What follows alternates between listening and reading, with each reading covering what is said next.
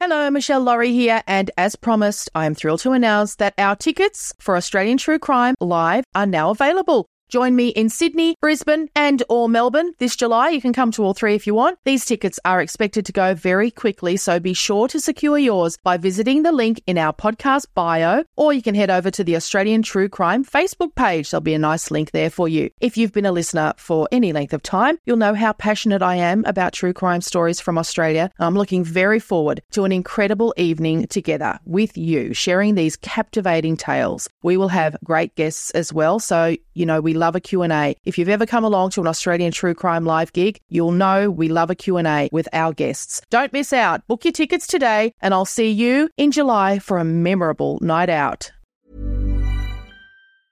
I'm Sandra, and I'm just the professional your small business was looking for. But you didn't hire me because you didn't use LinkedIn Jobs. LinkedIn has professionals you can't find anywhere else, including those who aren't actively looking for a new job, but might be open to the perfect role, like me. In a given month, over 70% of LinkedIn users don't visit other leading job sites. So if you're not looking on LinkedIn, you'll miss out on great candidates like Sandra. Start hiring professionals like a professional. Post your free job on linkedin.com/people today. Life is full of awesome what-ifs, and some not so much, like unexpected medical costs. That's why United Healthcare provides Health Protector Guard fixed indemnity insurance plans to supplement your primary plan and help manage out-of-pocket costs. Learn more at uh1.com. Hey there, it's Michelle Norris. I'm host of a podcast called Your Mama's Kitchen. When I travel, I'm usually looking for a way to find a taste of home when I'm not at home. And one of the things I love to do when I am at home is entertain. And Airbnb allows me to do that. When I was in California recently, I rented a house that had a great kitchen. And when we were sitting around the table, we were all thinking, we're in someone else's house. Someone could be in all of our homes as well. If you have a home, but you're not always at home, you have an Airbnb. Your home might be worth more than you think. Find out how much at airbnb.com/host. Ready to pop the question? The jewelers at BlueNile.com have got sparkle down to a science with beautiful lab-grown diamonds worthy of your most brilliant moments. Their lab-grown diamonds are independently graded and guaranteed identical to natural diamonds, and they're ready to ship to your door. Go to BlueNile.com and use promo code LISTEN to get $50 off your purchase of $500 or more. That's code LISTEN at BlueNile.com for $50 off. BlueNile.com, code LISTEN.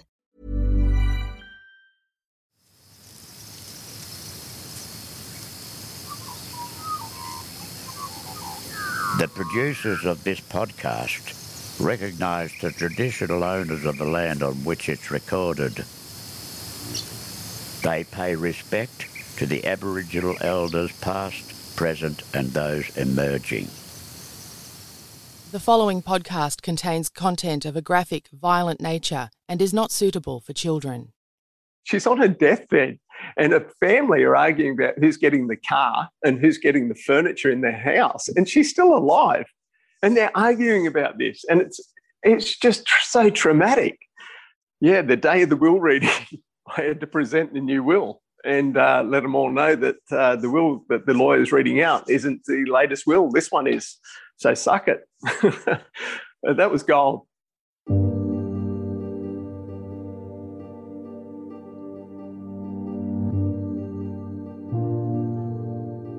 Private investigator and entrepreneur Bill Edgar had a traumatic childhood and has found many ways to survive.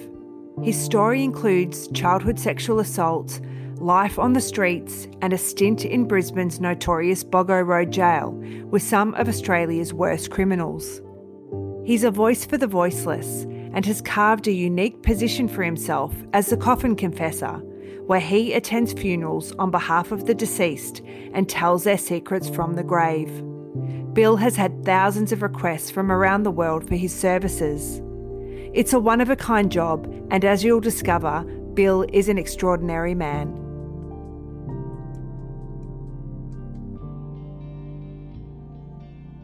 Bill Edgar, it's great to talk to you. We're going to talk about your pretty extraordinary life that you've talked about in your book, The Coffin Confessor. But before we start, introduce yourself to our listeners. Who are you? Who am I? Look, I'm Bill Edgar and I am the Coffin Confessor. I've been known by a few names by a few people. I guess, I'm a private investigator. I have been for nearly 15 years. I guess more details to come. And what we discover in the book, which we'll get into later, is that you have a real heart for standing up for people who are disenfranchised, you know, the battler. How does that reflect itself in the work that you do currently? Yeah, it's never changed. For some reason, I've always been that type of person to stand up for the battler, those that don't have a voice. And this is exactly the same thing. Standing up for those that are dying, it's a privilege in a way. But at the same time, it's not new to me, not at all. Well, how does that kind of heart for people who are, you know, disadvantaged and don't have a voice play out in your private investigation work? What kind of stuff do you focus on?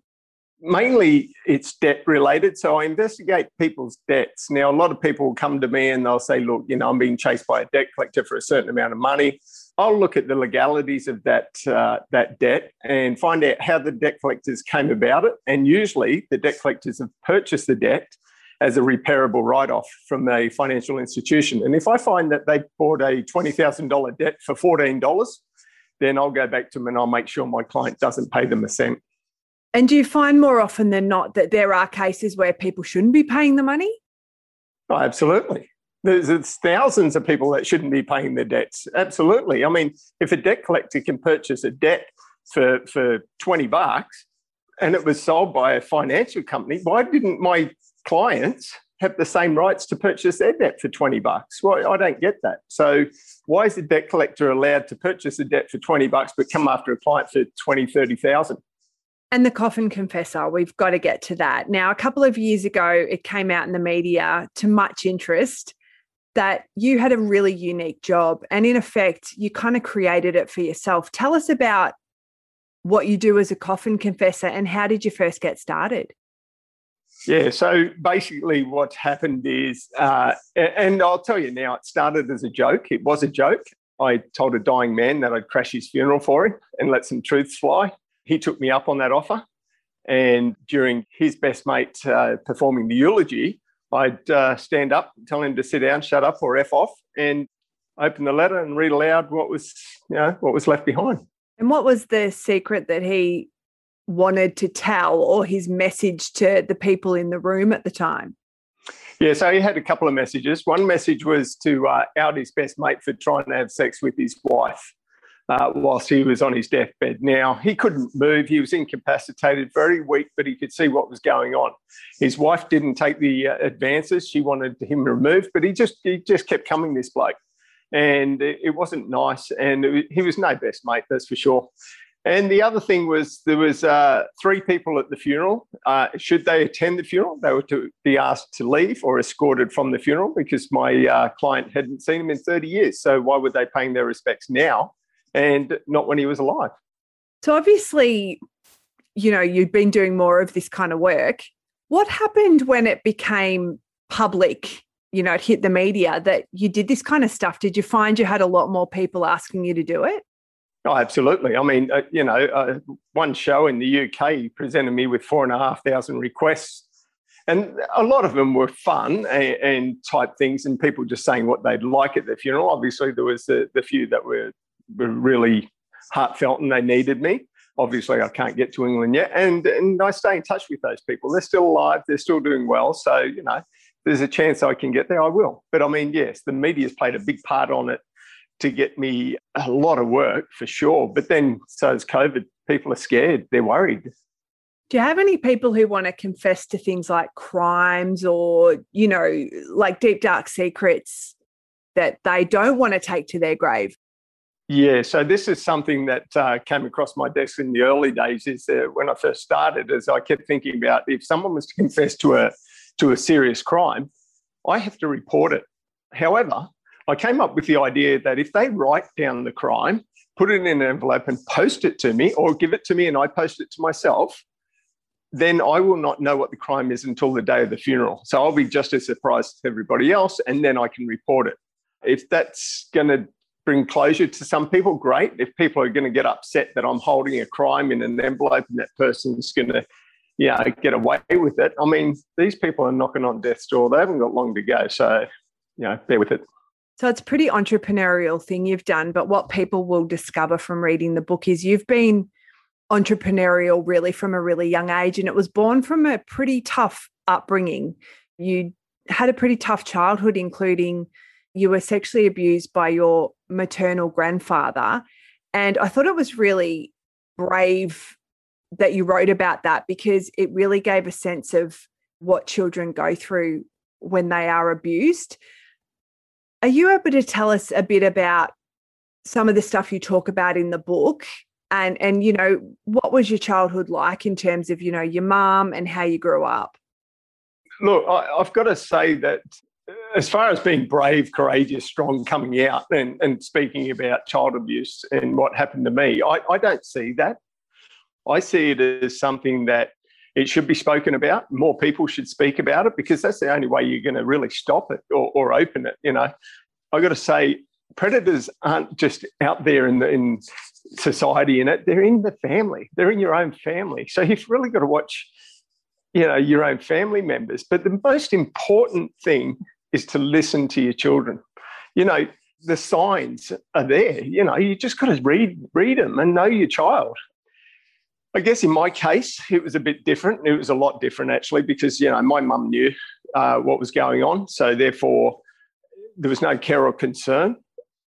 I guess my childhood, it would haunt your nightmares. And I guess, it's one of those things that I relive most days. And I have to relive it, because if I don't, then that's the day I'll probably end up going. So it's one of those things that it keeps me alive, because I try to use all that bad energy and all that bad stuff that happened to me to keep going, to keep living. And you said that your mum knew about the abuse, but you didn't actually find that out till later, did you?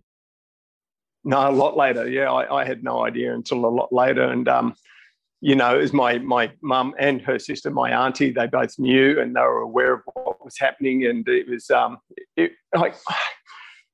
that was heartbreaking in itself, just finding out that they knew. I guess the abuse is horrid and it's horrific and it's a scar. But I don't know if them knowing is a deeper scar, knowing that they could have helped me or done something but didn't and refused to. I mean, that's pretty painful. And so for you spent some time on the streets, and actually, from what you describe in the book, it was actually a safer place for you. What were some of the ways that you survived on the street? Yeah, I definitely wasn't your average street kid, that's for sure. I guess it's one of those things, when you think to yourself, imagine staying in a supermarket for the whole night with nobody knowing. Well, I actually did that because I could hide out in certain areas of the supermarket. And then back in the 80s, it was quite easy. I mean, I could sit in the middle of a clothes rack. I could watch the ladies shopping and I'd be in the middle of the clothes rack waiting for the store to close. And when it's closed, I had free reign of the whole shopping centre. It was perfect for me. And I did that quite a lot. And I never told anybody, because I knew that other street kids or other people would do the same thing. So it was my way of getting through life, and doing what I could. I mean, I stayed in movie theatres, bowling alleys, hotels, wherever I could. And how did you make money to survive on the streets? You were definitely very resourceful. I'll say that. Readers will really find that out about you. Yeah, I guess if you go to the entrepreneurial side of me, yes. I mean, it started at the Southport School when I was 13. I'd escort older boys by boat over to Surfers Paradise for $2 a person, and then pick them up early in the morning and bring them back to school. They were boarders. They were living at the school, but they liked to party and drink and have a good night. And I was the chauffeur, so to speak.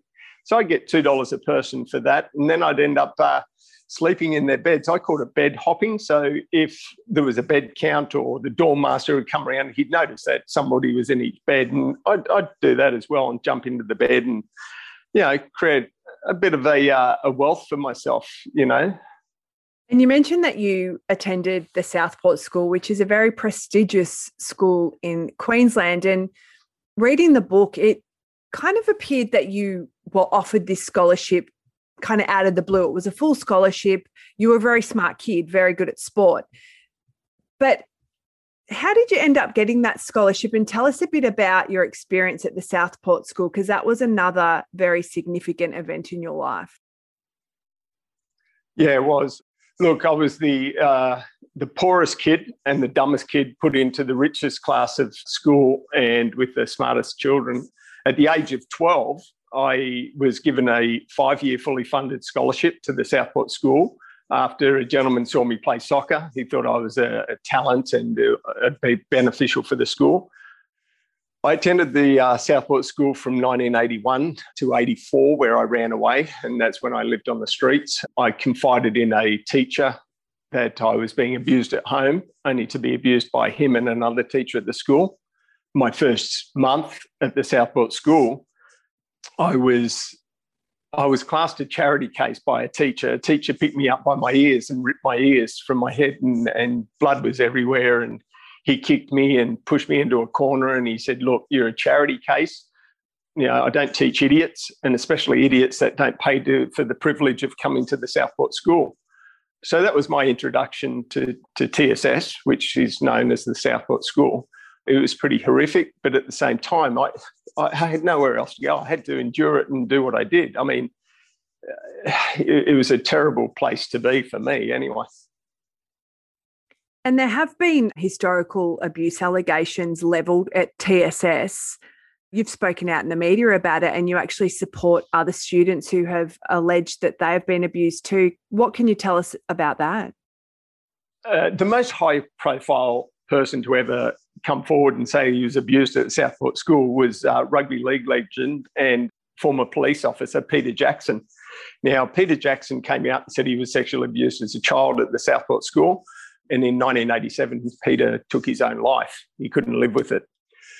It was then that I took up the case because I thought I was the only one. I didn't know Peter was abused. You know, I had no idea. So I took up the challenge and I kept going to the school and saying, look, you know, I was abused as well. I need help. What do we do? You know, let's get this out in the open. Let's bring these people to justice. And the school just closed down and said, no, you're a liar. And I thought, oh, wow, you know, and this went on for years, decades. It wasn't until Facebook came about that I started up a page called the Lost Boy of TSS Facebook page. And I put my case forward on that page. And then all of a sudden, other boys were coming forward and giving them their stories and accounts of what's going on. Teachers that still teach there today anonymously write me letters, you know, and now I've got to know them quite well. You know, I don't mention their names and they tell me what's going on at the school. And for years, they've been calling me a liar. Yet now there's over 133 boys that I've spoken to that were abused in some way, shape or form at the Southport School, either by a teacher, a staff member or another student. And you think your grandfather had something to do with you getting the scholarship there, don't you? I believe that I was targeted because, you know, as an investigator, I've got to go back and investigate my own life and how this all came about, because I'm looking at it in a way that how does a 12-year-old boy without a birth certificate, different name, get accepted amongst some of the most brainiest people, children in the country, and I get accepted there, and it ends up being a pedophile's playground. So, yeah, I believe my grandfather knew people there that were pedophiles, and that's, you know, that's history for me. But, I mean, at least I got to the bottom of it, and I truly believe that, yes, I was targeted. It's one of those things that the dorms and the school and the teachers that did all this that I've exposed, and I'm publicly exposing them on social media. Not one of them in 18 years or even 35 years that I've been going on, not one of them have ever come out and defended themselves. Not once. And you mentioned before that you were known by a different name. Tell us a bit about that story. So my mother basically didn't really like me because I looked like my father, I acted like my father, and he was a criminal. He wasn't a very nice person. Whatever you think about, you know, about the Whiskey A Go-Go, put it out of your mind, because I'm telling you, it's not what you think. My old man was known as the Irishman. He's, you know, very notorious. He was sent to Bogger Road. He bit James Finch's ear off. He taunted Stuart. You know, so he knows a lot about what went on back then. He, unfortunately, he's dead now, but I had the same name as my father, and my mum hated that. And so she changed my name to my middle name, which was Scott, and her maiden name, which was Robinson. So I became Scott Robinson. And I had no idea who I was until I was about 17 when I went for my car license. I had no idea. You mentioned the Whiskey A Go-Go nightclub bombing. Just tell us a bit about that, what you know for the listeners who may not be aware of that. Yeah, so for decades, again, I've been knocking on the door of certain legal departments and letting them know that, they're missing one factor of the Whiskey A Go-Go, and that is that Billy Edgar, called the Irishman from Broadmeadows in Victoria, was actually sent to Sydney to collect money, and he became well known for collecting money and extorting money, and he was sent to the Gold Coast to collect money from nightclubs. However, he ended up getting arrested at the beer garden in Surfers for extortion. And it was there that he came across Stewart and Finch in Bogger Road in 1973. And it was Stewart that, told the old man that they'd been working for the police and that the Whiskey A Go-Go was, the owner was in trouble. He was going to do something with the club. However, what they didn't realise is that the club wasn't in his hands anyway. The insurance money wasn't going to go to him. So the police and everybody else that arranged all this, it wasn't, they were never going to get the money. They just didn't know.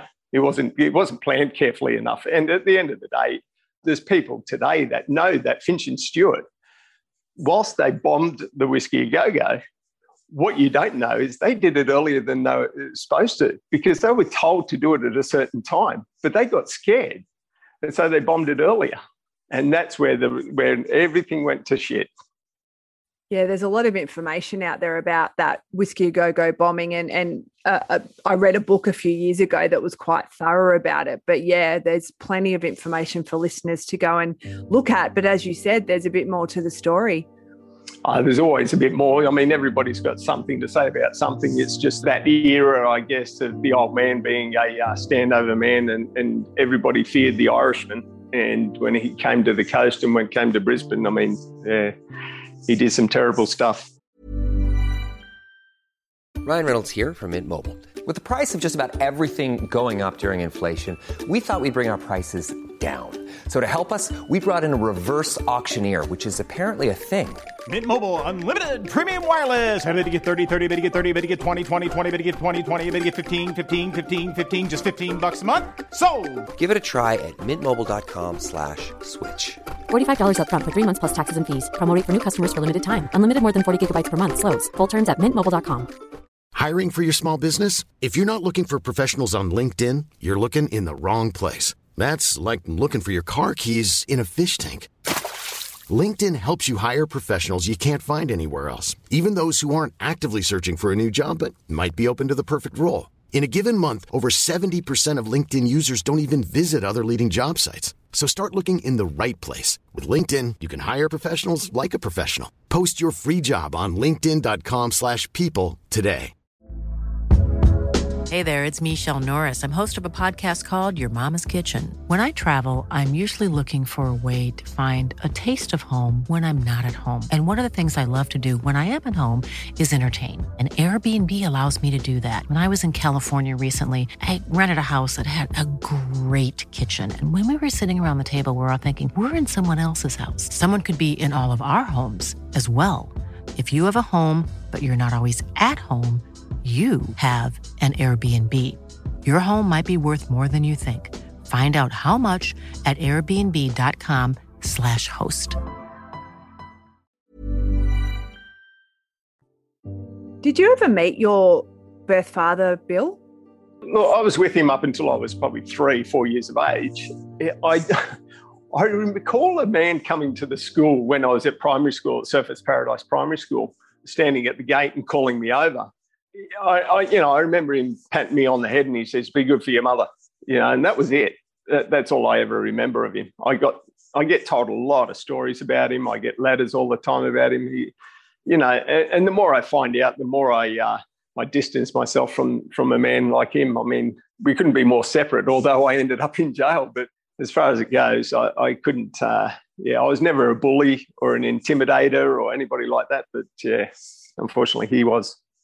You went to Boggo Road Jail yourself, and I actually found your descriptions of that in the book just really quite terrifying, and it gave a real insight into prison life back then. And you were quite young when you went. Tell us a bit about your time there. Yeah, so I was on the streets. I was 17. I'd just turned 17, and I got done for demanding property with menaces. So I was asking for something, the bloke wouldn't give it to me, so I kept asking for it, and it ended up being demanding property with menaces. But when I went to court, the police took me to court. The judge decided that it's best that I go to jail because I never had a home, and nowhere to live, nothing. So the judge said, well, you're 17 and a 17-year-old's an adult in Queensland, so you're going to jail for 6 months and you'll learn to be a better person. And yeah, that's where he sent me at 17. Then I ended up in Boggo Road Jail with some of the most notorious people you'd ever meet. They frighten you. They haunt your nightmares, some of these people. Unfortunately, they put me into a yard with those particular people that hurt children, and that wasn't a very smart thing to do because they knew what I'd gone through. I'd told them. So, yeah. Who were some of the pretty hardcore people you were doing time with? Oh, look, there's a variety of all different types. But, I mean, if you get to the nitty-gritty of the people that I actually confronted and couldn't stand and ended up just bashing out of sheer hate, it was Barry Watts, the Shani King murderer. Ray Garland, who was just a rapist. He just raped everybody and anybody he saw. He didn't care. And I knew it was either me or him. And he didn't even look at me. But I knew, for some reason, I just knew, and I couldn't help myself. I just hated people that rape people. And I was a kid, but I was a tough kid. But I tell you what, that place, it scared the shit out of me. Now, I've been watching the prison series by Jimmy McGovern called Time, and it's a statement on the brutality of the prison system, but also I've seen other series. Is it pretty fair to say that you've got to lash out before you get beaten to kind of stand your ground in jail? I don't know about now, but back then, as I describe in the book, when you walk into a room of 250 men or even 50 men at a dining room, you don't know where to sit, and you just rock up at an empty seat. If someone tells you to F off or, you can't sit there and you walk away, then they think you're easy because you haven't done anything. However, if you just pull the chair out and sit down and start eating, they'll bash you anyway because you haven't done it. So you're sort of stuck. In my instance, I just pulled the chair out and sat down. I suffered what came. And what came was a bit of a beating and, I lost my food and all that. But I wasn't hungry anyway. I was just there because you had to be there. I'd already thrown up in my mouth so many times. I was full. And you found ways to kind of make your mark in jail, and you had a bit of a business in there because we know you're an entrepreneur. Tell us about the business that you had. You were making a bit of cash, weren't you? Yeah, there's the entrepreneurial side of Bill. Yeah, I guess it's the funniest thing because I seem to just create jobs everywhere I go. I can't work for anybody, so I just create things. And it's like Freedom from Debt Collectors, how I created that. The Coffin Confessor, I created that. And in Boggo Road, I created a job called The Runner. Now, because I was young, I got away with a lot of stuff like freedom from the jail. So I could run from one jail to two jail. Now, Brisbane Jail was separated with the old jail being number 2 and the new one being number 1. And it was one of those things that prisoners from each jail, I used to run messages between them and I'd get paid to do that. And it wasn't money. It was in like tins of Milo, shoes, coffee, whatever it was, which became quite, more than money. It was great. It was good trading. And now and then there was drugs and notes and letters to transport between prisoners. And if you get stopped, you had to swallow the drugs. And it became a bit of a hard slog in the end. But I was lucky to be able to get out of it as well. But it was a good job. Yeah, we've spoken to people who've done prison time before, and one of them told us that coffee is a really important commodity in jail. And good coffee. So it's like, if you've got that, you kind of, you're in good standing. But what's the kind of hierarchy of stuff to have that's worth, money in jail, the possession? Obviously drugs is the number one. But in my travels, and this is in the 80s. I mean, I'm talking a fair while ago now, but I mean, back then, a good pair of sand shoes was probably the best. And then you got tins of Milo, which was good, Tim Tams, things like that. As for commodity to really get yourself somewhere, it would be, sand shoes, a good pair of sand shoes and tobacco, and good tobacco, or even back then they were called TaylorMades, if you had Winfield Red or Blue or something like that. How long did you spend in Boggo Road? Probably a year all up, but it was sort of separated with 3 months on, I was on remand for 3 months, then I skipped, didn't go to court once, and then I got another 2 months, and then I got 6 months for a break and enter because I attacked a church. I actually went to a priest and told a priest what was happening to me at a church on Isla Capri on the Gold Coast, and I said, look, I'm being abused at the Southport School. His son was going to the Southport School too. He said to me to...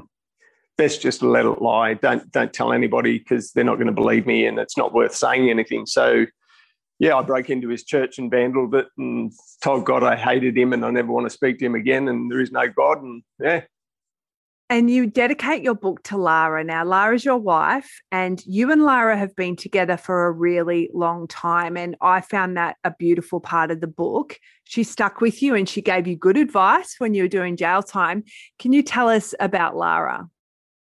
Oh, I don't know. What can you talk about an angel? I mean, someone that came into my life, she's a year younger than me. She was, I met Lara at the Southport School, at State School where she was at. I found a clothesline with school uniform hanging off it. I grabbed the school uniform and I entered this school, this state school, and started schooling without them even knowing I wasn't there. I was a street kid. And I ran into this young girl who, she says from the moment she saw me, she fell in love with me. But I believe the moment she saw me or I saw her, she saved my life. She's just remarkable. I mean, she's never allowed me once to blame myself for what happened to me. She's always been there. And I was a shit provider when we first started out. I was a shit provider. She was the best. I was just shocking. I'd do everything I could to make money, lie, cheat, steal, whatever I could. And she was the opposite. She'd say, no, you just got to get work and keep working and you got the family. And, I was she's an incredible person, So, we met April 13th of April, 1985. So, we've been together since then. And defying the odds, of what happened to you in your childhood and your teen years, you've built a really wonderful life together. You bought a house. Lara stuck by you. How did you achieve all that? Yeah, I wouldn't have achieved it without her. I mean, Lara is, you hear people hoard things. Lara hoards money. She'd put $20 away here and $10 away there. And, and it wasn't until I was in my 30s and I said, we should really buy a house. We need to buy a house, but we need a good deposit. And back then the government was giving $7,000 grant and we needed another, I don't know, I think it was 15, 17,000 or something, or even more. And Lara surprised me and said she'd saved all that up through our lifetime. Nearly $20,000 she'd saved. And I had no idea. And she could have taken that money any time and run away and done her own thing. I mean, it was just, she believed in me, and it's something that I'm indebted to her for my whole life is I will always be indebted to her. And people say to me, how haven't you killed yourself? How are you still here? And the one truth is, if I die for Lara, why wouldn't I live for her? And how did things end up with your mum after you found out that she knew about the abuse that her father was doing to you? What was your relationship after that? Because it was already tense. Yeah, look, my mother's dead to me. She has been for a long time now. So is my auntie. So is a few other members of the family that I believe now who knew what was going on. They're basically dead to me. I don't have any care or concern for those. It's a bit like when I crash a funeral. I'm all there for the person in the coffin. Anybody left behind, I have no care or concern for. So, yeah, in regards to my family, outside my immediate family, I have no one. And you've got kids, haven't you, you and Lara? Oh, yeah, we got adult children now. We've got 3.5 grandchildren. And that's my whole life. Yeah, absolutely. So we live in a beautiful part of the world now. We're on acreage. I've got a nice farm, a little hobby farm, and we sit back here and just enjoy life.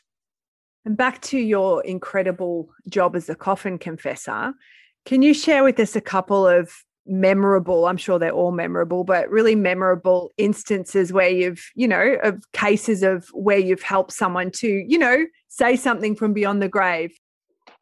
I've got to say, one of the most memorable and the best would have to be the will reading that I've crashed. And it's where a lady was, I was with her. She's on her deathbed, and her family are arguing about who's getting the car and who's getting the furniture in their house. And she's still alive.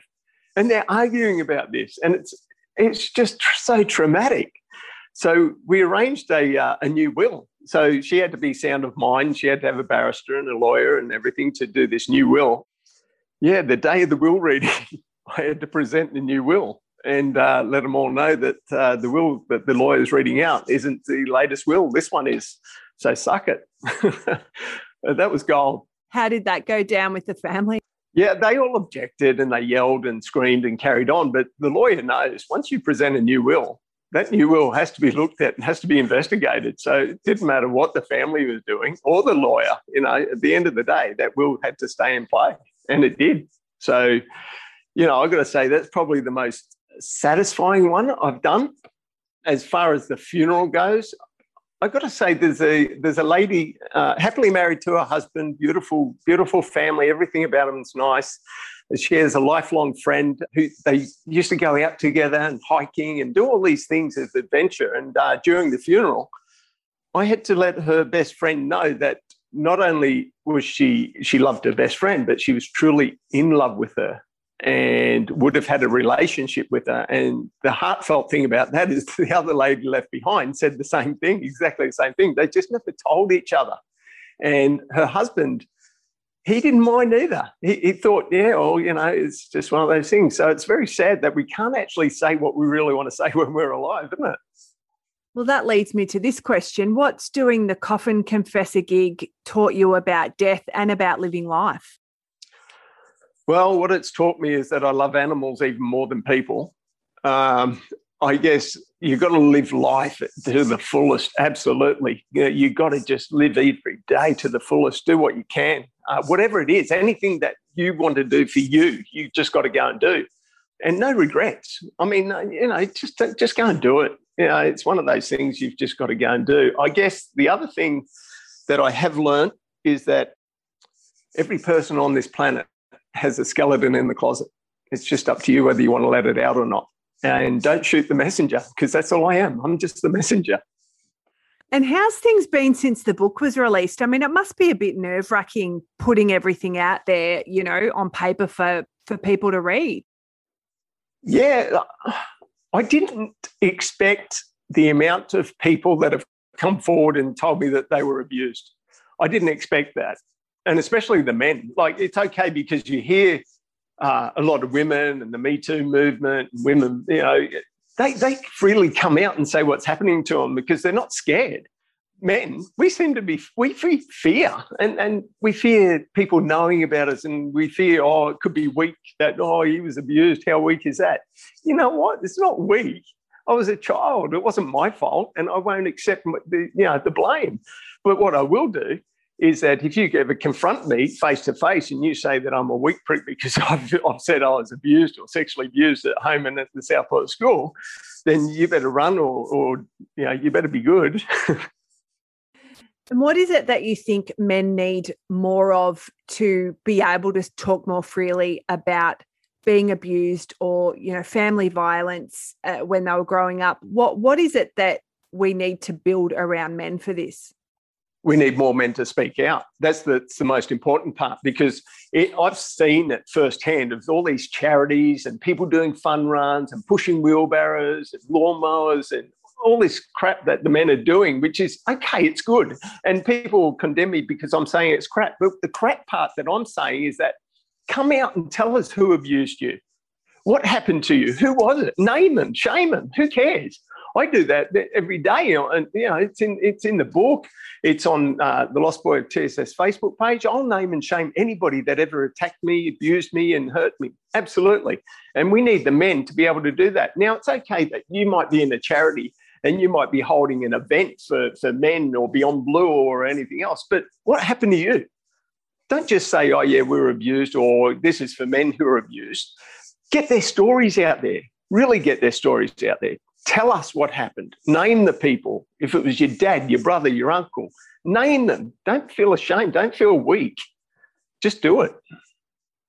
Did you get any counselling, Bill, to, process through what happened to you, or have you kind of worked through it yourself through the kind of work you're doing? Look, I've always done it myself, because after confessing to what happened to me at home to teachers at the Southport School, I trust nobody. I don't have I don't even have a friend in my life. I have associates, and I have thousands of them, but I just don't trust anybody, and I have issues with that. So I couldn't go to a counsellor. However, last year, I've got lawyers that have been working against the Southport School for ages, for years, but the Southport School just will not do anything. They don't reply to them. They do nothing. They just keep putting it off or fogging it off. But I had to attend a counsellor, for the courts and everything. And I went there, and the psychologist said, look, he said, I've seen some pretty effed up people in the world, but mate, you got it in spades. And how you're even sitting in my office, I don't understand, but you need to get on to this drug. I mean, there was like 9 drugs the guy was telling me, and I've never taken drugs like that in my life, and I wouldn't, So I've always done it myself. It's like anything. It's like when people say, call the police. No, you know what? I'll handle it myself. I'll do everything myself. Bill, you're an extraordinary person, and I can't tell you enough how reading your book, I was crying. I was like smiling in bits.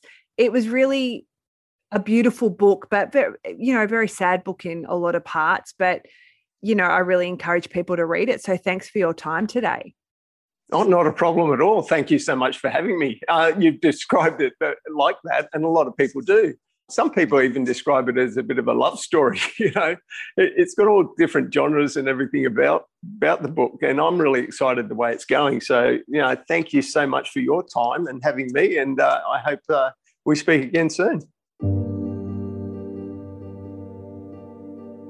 Thanks to our guest, Bill Edgar. His book, The Coffin Confessor, is published by Penguin. You can buy the book through our bookshop at australiantruecrimepodcast.com. If you've been affected by anything discussed on this episode, you can phone Lifeline on 13 11 14 or go to lifeline.org.au. Blue Knot Foundation supports people who have experienced childhood trauma. Contact 1300 657 380 or blueknot.org.au.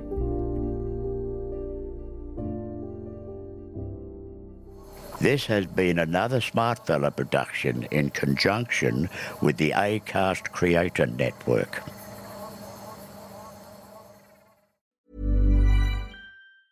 Hey, it's Paige DeSorbo from Giggly Squad. High quality fashion without the price tag. Say hello to Quince. I'm snagging high-end essentials like cozy cashmere sweaters, sleek leather jackets, fine jewelry, and so much more. With Quince being 50 to 80% less than similar brands. And they partner with factories that prioritize safe, ethical, and responsible manufacturing. I love that. Luxury quality within reach. Go to quince.com/style to get free shipping and 365-day returns on your next order. Quince.com/style. Even when we're on a budget, we still deserve nice things. Quince is a place to scoop up stunning high-end goods for 50 to 80% less than similar brands. They have buttery soft cashmere sweaters starting at $50, luxurious Italian leather bags, and so much more. Plus, Quince only works with factories that use safe, ethical, and responsible manufacturing. Get the high-end goods you'll love without the high price tag with Quince. Go to quince.com/style for free shipping and 365-day returns.